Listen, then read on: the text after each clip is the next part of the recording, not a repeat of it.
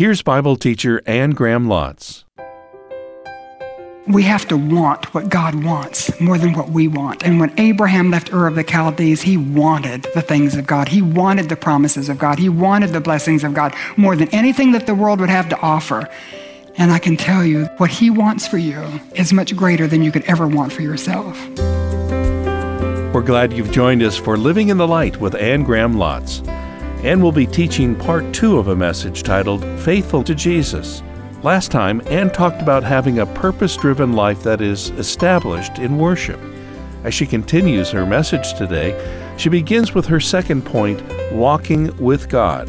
So let's join Anne now from Hebrews chapter 11. So if you want to turn to Hebrews 11, I see 5 categories that I want to pull out. A purpose-driven life is one that's established in worship. The first step of real worship, where you worship in spirit and in truth. When did you do that? When did you place your faith in Jesus as your own Savior and your own Lord? And a purpose-driven life is one that walks with God. By faith, Enoch was taken from this life so that he did not experience death. He could not be found because God had taken him away. And if you go back to Genesis 5, you find him in that genealogy. And Enoch was 65 when he began walking with God. And he began walking with God when his son was born. And his son was named Methuselah, which can't imagine naming a child Methuselah, but he did. And looking at this little baby who had a name bigger than he was, and Enoch just must have been overwhelmed. How do I raise a godly child in this ungodly culture? He's living in Cain's civilization, godless culture. How do I raise this godly child? And so he began walking with God. When you walk with God, you walk at his pace, which means step-by-step obedience to his word. How can you walk at his pace if you're not reading his word and you have to read it every day to know where he's going and the pace he's walking at? So applying it to your life, living it out. So you walk at his pace and walk in his direction. I surrender my will to him. So I'm not trying to get him to go in my direction. I'm not insisting on what I want and trying to force him to do what my will is, but I surrender my will to him, and I think that takes prayer. How will we know what his will is unless we're in the Word and we're prayerfully thinking it through and asking him to lead us and walking with God every day, reading your Bible, praying, keeping his pace, surrendered to his will. Enoch did that for 300 years. He walked with God every day for 300 years. And one day God just became more real to him than anything else, and Enoch just walked right into heaven. He's one of 2 men in Scripture we know that never died. Elijah is one, but Enoch is the other one. God just took him home. And I've walked with God for a long time. I haven't gotten to that point yet, but I love spending time with him. And I love keeping pace with him. I love going in his direction because his direction is so much better than what I could have thought of. So can I ask you, how's your devotional life? How's your walk? Is it inconsistent? You're stumbling, limping up and down and up and down. And if you feel like it today, you have it. If you don't feel like it, you don't. If you do feel it, you know. And I pray that after this weekend, one of the things you're going to do is go home and you set a time. So it can be in the morning. I meet the Lord in the morning. The woman who taught me to teach, A. Wethell Johnson, who founded Bible Study Fellowship, she said, why tune your violin when the symphony is over? You know, after you've messed up your day, that's when you have your devotions. So why not just have your devotions at the beginning of the day? Maybe you won't mess it up so bad. And so I have my time with the Lord in the morning before I begin my day. Jesus began so many of his days with the Lord in the mountains and the hills. David began in the morning. Moses went up Mount Sinai in the morning. Joshua was called to meet with the Lord in the morning. Just so many examples in Scripture. David in the Psalms, early will I seek you. But if that's not a good time for you, then noon maybe, or night, whatever time it is, you decide. And if you're going to have a purpose-driven life, you're going to be worshiping, you're going to be walking, and you're going to be working. This is Noah. In verse 7, by faith, Noah, when warned about things not yet seen, in holy fear, built an ark to save his family. And you know the story of Noah. It's a great story. I love Noah, the only one in his generation who was holy and blameless and righteous, and he walked with God. And one day he was walking with God, and God said, Noah, I just want to share with you, and this is my paraphrase, of course, but what's on my heart and what's burdening me, and it's judgments. And I've looked at the world that's wicked. They only do evil all the time, continuously, and I'm grieved that I made man, and I'm going to destroy everything in the world. Everything that has breath, I'm going to destroy. So judgment's on my mind. And then he said, but salvation from judgment is also on my mind, and I want you to build an ark. I want people to be saved who would come into the ark and escape the judgment. And the Bible says in Genesis 6 and Genesis 7, Noah did everything exactly the way God told him to. Everything. And Noah, he had never seen a big body of water. It had never rained at that point. I don't think he was a zookeeper. I don't know if he was a carpenter. And yet he built that ark. Took him 120 years. Where did he get the laborers? Did he have to work during the day to make the money to pay for somebody to help him at night and for the materials? And I know he pulled his sons into it, but they were born when he was doing it, so it took him a while to grow up to help him. And, it was full time, totally consumed him. And then Peter says in 2 Peter that Noah was a preacher of righteousness, so I can imagine him standing in the door of the ark as it was getting completed, preaching to his generation, judgment's coming. Judgment's coming. Come into the ark, you can be saved. Come into the ark, you'll be saved from the judgment that's coming. And the people, I wonder if they gathered, sold tickets, had cotton candy and stuff. Just look at this crazy old fool out here in the middle of this desert building this huge ship. And what is he thinking? And, they laughed at him, they mocked him. And finally God said, Noah, that's enough. And God said, bring your family in. And Noah's family, and it's interesting, this passage said he built the ark for the saving of his family. So I don't know if he thought that anybody else would come, but nobody else did. But his family did. And all of those animals. And then God shut the door. And the judgment that everybody said was not coming came. Everything outside that ark that had breath was destroyed. So if Noah hadn't worked for the Lord, you and I wouldn't be here. So I wonder who would be saved if you would work for the Lord. And what is the work that you're doing for him? My mother had a sign over the kitchen sink, and I put it over mine. Divine service will be rendered here 3 times daily. So I know housework can be work for the Lord, but I'm thinking of work outside your home, outside your business, outside your career, something you would just do for the Lord. You wouldn't do it for anybody else, but you'd do it for him.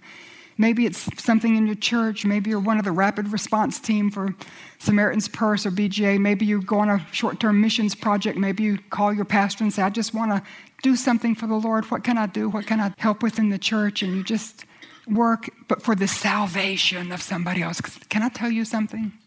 Judgment is coming. Judgment is coming on America, and judgment is coming on this world, but in particular on America. We're a covenant nation. We're one nation under God. We're in a moral and spiritual free fall. And we cannot say the things and do the things and legalize the things and flaunt the things that we're doing and think God's going to turn his back. Judgment is coming. Judgment is on the mind of God. And I know that. I walk with God, and I'm telling you, I know that. But just as surely as I know judgment's on his mind, I know also salvation from judgment is on his mind. But he needs a Noah. Somebody who'll say, here's the ark. And the ark is Jesus, right? Jesus is the only one who can save us from the judgment that's coming either at our death or if it comes before on America. And it doesn't mean he'll necessarily prevent bad things from happening to us. But he's going to be with us in the middle of those bad things. He's going to see us through. And if you remember, it doesn't matter because we don't belong here anyway. We're going home. We're strangers and aliens in this land of ours. As much as I love America, and I love America, this is not my home. I'm going to heaven. So Noah worked for the Lord. Would you ask God maybe to bring to your attention something you can do for him? Something you can do that would offer salvation to somebody who's coming under judgment. And then a purpose-driven life is also, and I didn't know exactly how to describe Abraham, but I put it through wanting. Because Abraham wanted God's blessing. He wanted God's promises more than he wanted what he wanted. He wanted it more than anything. So when he was living in Ur of the Chaldees and God leaned out of heaven and said, if you follow me in a life of obedient faith, I'll bless you. I'll give you a seed through whom all the nations of the earth would be blessed. I'll give you descendants like the stars of the sky. Abraham left Ur. And he was a wealthy man in a wealthy family. And it was a very up-and-coming city. It was one of the centers of trade and everything in that day. And Abraham left it. He left everything behind. Let me read verse 8. By faith, Abraham, when called to go to a place he would later receive as his inheritance, he obeyed and went, even though he did not know where he was going. Just by faith, just God, you say for me to leave, I'm leaving, and I'll follow you in a life of obedient faith, one step at a time, even though I don't know where the next step is taking me, I just trust you. And he set out by faith, and he followed the Lord and let everything go. In verse 9, by faith, he made his home in the promised land like a stranger in a foreign country. He lived in tents. And if you remember in Genesis chapter 13, his little nephew Lot's been tagging along, and Lot has become very wealthy, and Abraham has become very wealthy. They have lots of flocks and herds, and their herdsmen begin to fight with each other. And Abraham said, we can't have this because this is a bad testimony in front of those who are watching. And Lot, you just look out there, you choose the land you want. If you go right, I'll go left. If you go left, I'll go right. And Abraham was the one God had called. He had the right of first choice. But Lot, this little nephew, looked out and he saw all of the plain of Jordan and he took it all. All the best land he took for himself. And it included Sodom, of course, to his destruction. And Abraham was left sitting in a tent under an oak tree with nothing to show for everything. And God comes to him and says, Abraham, I want you to walk north and south and east and west. Every place you put your foot, I'm going to give to you. I'm going to give this land to you and your descendants. And Abraham wanted what God wanted him to have more than he wanted what he could grab for himself. And he let go. Let Lot have what he got, and that turned to ashes in Lot's hand. But Abraham was willing to let everything go because he wanted what God wanted. And verse 9, he lived in tents. He just separated from the world around him. For he was looking forward to the city with foundations, whose architect and builder is God. He was heaven bound, looking for heaven, living for another place. And then in verse 17 and 19, finally, I started to label this waiting because sometimes God gives us a promise and we wait and we wait. And I think waiting is one of the hardest things to do in the Christian life. Just waiting on God. And sometimes he can seem so slow. And Abraham waited 25 years for that seed, for that descendant, in whom all the promises of God would be fulfilled, the one that would be the first descendant that would lead to the multitude. And yes, he had Ishmael, but that wasn't the son of the promise. It wasn't the son in which the covenant blessings rested. 25 years later, he and Sarah had Isaac, and they named him Laughter, such joy at his birth. This was the child God had promised him when he left Ur of the Chaldees. This is what he had wanted more than life itself. This is the one through whom all the nations of the earth would be blessed. This was the one that would begin the beginning of all those descendants. And when Isaac was, 13, 14, God came to Abraham. And chapter 22 of Genesis said, God tested Abraham. God tests his children. You know that? And he said, Abraham, I want you to take your son, your only son, the son whom you love, take him up to Mount Moriah and sacrifice him to me. And Abraham did.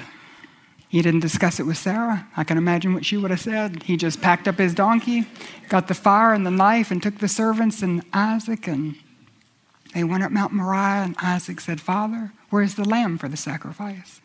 And Abraham said, Son, God will provide himself a lamb. And they got on the top, and he put Isaac on the altar.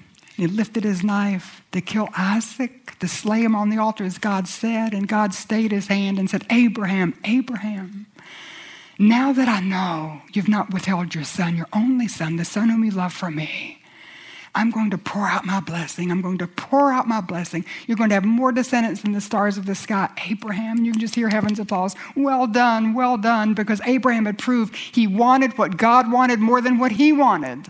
And God was testing him. Do you love what I've given you more than me? Do you want what you want more than what I want you to have? And Abraham passed the test with flying colors. And then do you know there was a ram that was caught in the thicket? God didn't provide a lamb at that time, did he? It was a ram.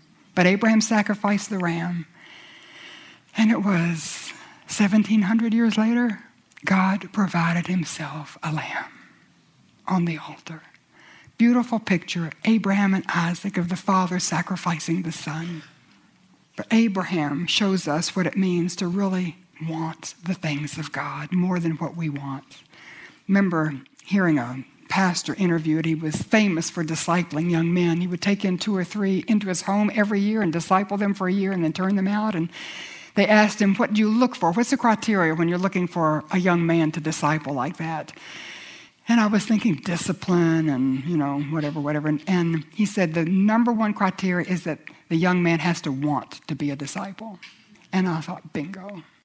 We have to want what God wants more than what we want. And when Abraham left Ur of the Chaldees, he wanted the things of God. He wanted the promises of God. He wanted the blessings of God more than anything that the world would have to offer. And let God have everything. There's such freedom in letting him have everything. You don't have to guard it. You don't have to wonder about what's going to happen to it. You just give it to God. Let him have it. And I can tell you that what he wants for you is much greater than you could ever want for yourself. So the last one is through witnessing. That a purpose-driven life is not only one that worships and walks and works and wants, but witnesses. And I see 3 of these men. We're not going to go through all these characters, just these last 3, but that who witnessed, and it was interesting, they all witnessed on their deathbed. And of course, as I get older and my health has challenges, who knows when that time will come. And each one of these men, knowing their time was short, reached out to bless their children, their grandchildren, and future generations. And Isaac was the first one in verse 20 when he blessed his children.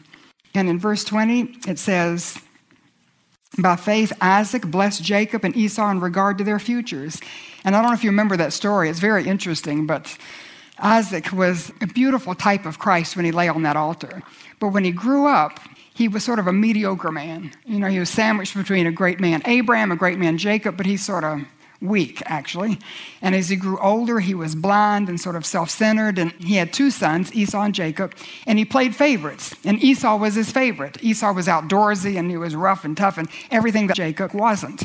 And so Isaac called Esau to him, and he said, Esau, if you'll make me some of that porridge that I like, then I'll give you the birthright. Now, Isaac knew the birthright went to Jacob. He knew that God had said that Jacob was to have it. But he said, I'll give you the birthright, the promises of God, the blessings of God. And so Esau went out to get the venison and make the porridge and all that. And in the meantime, Rebekah, Isaac's wife, hears what Isaac has done. And so she grabs Jacob and she says, Jacob, put some hair on your arms and put some of Esau's clothes on so you smell like him. And I'll make the porridge. And Jacob, dressed as Esau, took it into Isaac, and he couldn't see. Isaac was blind, and so he said, come near, and he grabbed him, and he felt him, and he was hairy like Esau, and he smelled like Esau, and he said, well, you smell and feel like Esau, but the voice is the voice of Jacob. But Jacob fooled him and brought him the porridge, and so Isaac blessed Jacob, gave Jacob the birthright, gave him the blessing, gave him the promises of God, just as God had said he needed to do, but Isaac had tried to thwart that. So Jacob went out. Here comes Esau. And Esau said, Father, here's the porridge I brought. Now I want you to bless me. And Isaac said, I've just blessed you. And he said, no, Father, I've been out making the stew. Here's the stew I've just eaten. And then Isaac knew what had happened. And it says in the Bible that he shook like a leaf in the wind. He trembled so violently because he knew he had been coming up against God and God had overruled him. And so right then, he broke before God, and he humbled himself, and he brought his boys in, and he blessed them the way God said he should bless them. Isaac gave his sons his blessing. And then Jacob was Isaac's son. He had 12 sons, and he was off in exile for 20 years because Esau was going to kill him after he stole his birthright, and he had to leave for 20 years, came to the Jabbok River. If you remember, he was going to come into the promised land and claim his blessing, and God met him there. And they wrestled all night until God broke Jacob. He couldn't go in his self-reliance, his own strength, his manipulative character. And God broke him, and Jacob clung to him. And God said, now, I'm going to change your name. You're no longer Jacob. just manipulative and scheming and conniving. I'm going to name you Israel. You're a prince who has power with God. And a person who has power with God is someone who surrendered to God. And Jacob surrendered to God, and from that point on, he was a spiritual man. But he played favorites with his sons too, just like his father had done. And he had 12 sons, but his favorite was his 11th son, Joseph. He made him a coat of many colors, and talked about him and bragged on him and all that. And the 10 older boys hated Joseph. So they hated him so much that they grabbed him and sold him into slavery. And he ended up on the auction block down in Egypt. And the 10 boys told their father, Jacob, that he'd been killed by wild animals. And that's what Jacob believed for many years. And in the meantime, Joseph is down in Egypt. And you know the story of Joseph when he's in Potiphar's house and ruling over everything, and Potiphar's wife sexually harasses him, and when he resists her advances, then she accuses him of rape, and he runs away. He's arrested, put in prison. I know Potiphar knew what his wife was like, so anyway, put him in the king's prison, and the warden there recognized who Joseph was and all of his gifting and put him in charge of the prison. So Joseph was in prison or Potiphar's house for 13 years. That's a long time. But he had put his faith down in God's word. God had told him as a boy that he would be a leader. And he put his faith down in God's word. He led in Potiphar's house. He led in Pharaoh's prison. And then came the day when the doors flung open and they said, Pharaoh's calling for you. And he goes out and just in 1 hour's time becomes the prime minister of Egypt and saves Egypt from famine and also his family. And you know that beautiful story of reconciliation when the family comes down and 3 different trips and finally they're all reconciled and Jacob comes down and he's dying and he calls his grandchildren to him. Verse 21, by faith Jacob, when he was dying, blessed each of Joseph's sons and worshiped as he leaned on the top of his staff. And we see Jacob, this old man, leaning on his staff, and he calls Ephraim and Manasseh to him. And he blesses Joseph's children, his grandchildren. And if you want to see 2 blessings, look up in the Old Testament. I forgot to get the reference, but the blessing of Ephraim and Manasseh. And one is a blessing where you can forget your past. And the other is the blessing that you look forward to all that God has for you in the future. And he blessed these 2 boys. They became 2 of the strongest tribes in Israel. And then the last one is Joseph himself. And this is so interesting because he was there until he died. But anyway, in verse 22, it says, by faith Joseph, when his end was near, spoke about the exit of the Israelites from Egypt and gave instructions about his bones. So he's the prime minister of Egypt. He's saved Egypt from famine. He saved his family. Now this family is all down there. They're multiplying. They're becoming a nation within a nation. And Joseph is getting ready to die. And he says, listen, when I die, don't bury me in a pyramid. You can embalm me, and that's okay, but just don't bury me in a pyramid. I want when you are delivered, when you go back to Canaan, I know you're going back to the promised land because God has given us that land. He had put his faith down in the word of God. He said, I want to go back too. So you take my bones with you. 400 years later, when Moses is raised up as the deliverer, and he delivers God's people from bondage in Egypt, and they go through the Red Sea on dry ground, they wander through the wilderness for 40 years, and then Joshua takes them into the promised land. All that time, they're carrying Joseph's bones with them. And it's a witness to future generations that he had put his faith in God's word. He wanted to be a part of the people of God. He wanted to be where God said he would bless us. And, what are you leaving behind for future generations? So, be faithful to Jesus. And a life that leaves a godly legacy in an ungodly world is faithful to Jesus. And our faith is anchored in his word. And we have a purpose-driven life. We live for his glory. And that's characterized by worshiping and walking and working and wanting and witnessing. And then lastly, it's a heaven-bound life. And heaven-bound, we keep eternity in view. So all of these men kept in mind heaven. They had eternity in view. They were heaven-bound by living a purpose-driven life, characterized by worshiping and walking and working and wanting and witnessing, and then through a glory-bound, heaven-bound life. Whether we're successful, whether we're not, whether we feel good, whether we don't, we just know we're going home to where we belong. So would you stay faithful to Jesus? until the day you see him face to face.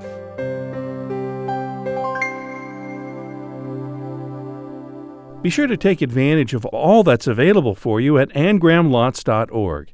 From Ann's blog, her messages, Bible studies, books, and videos, all will give you a deeper, richer relationship with Jesus through God's Word. And thanks for joining us today for Living in the Light.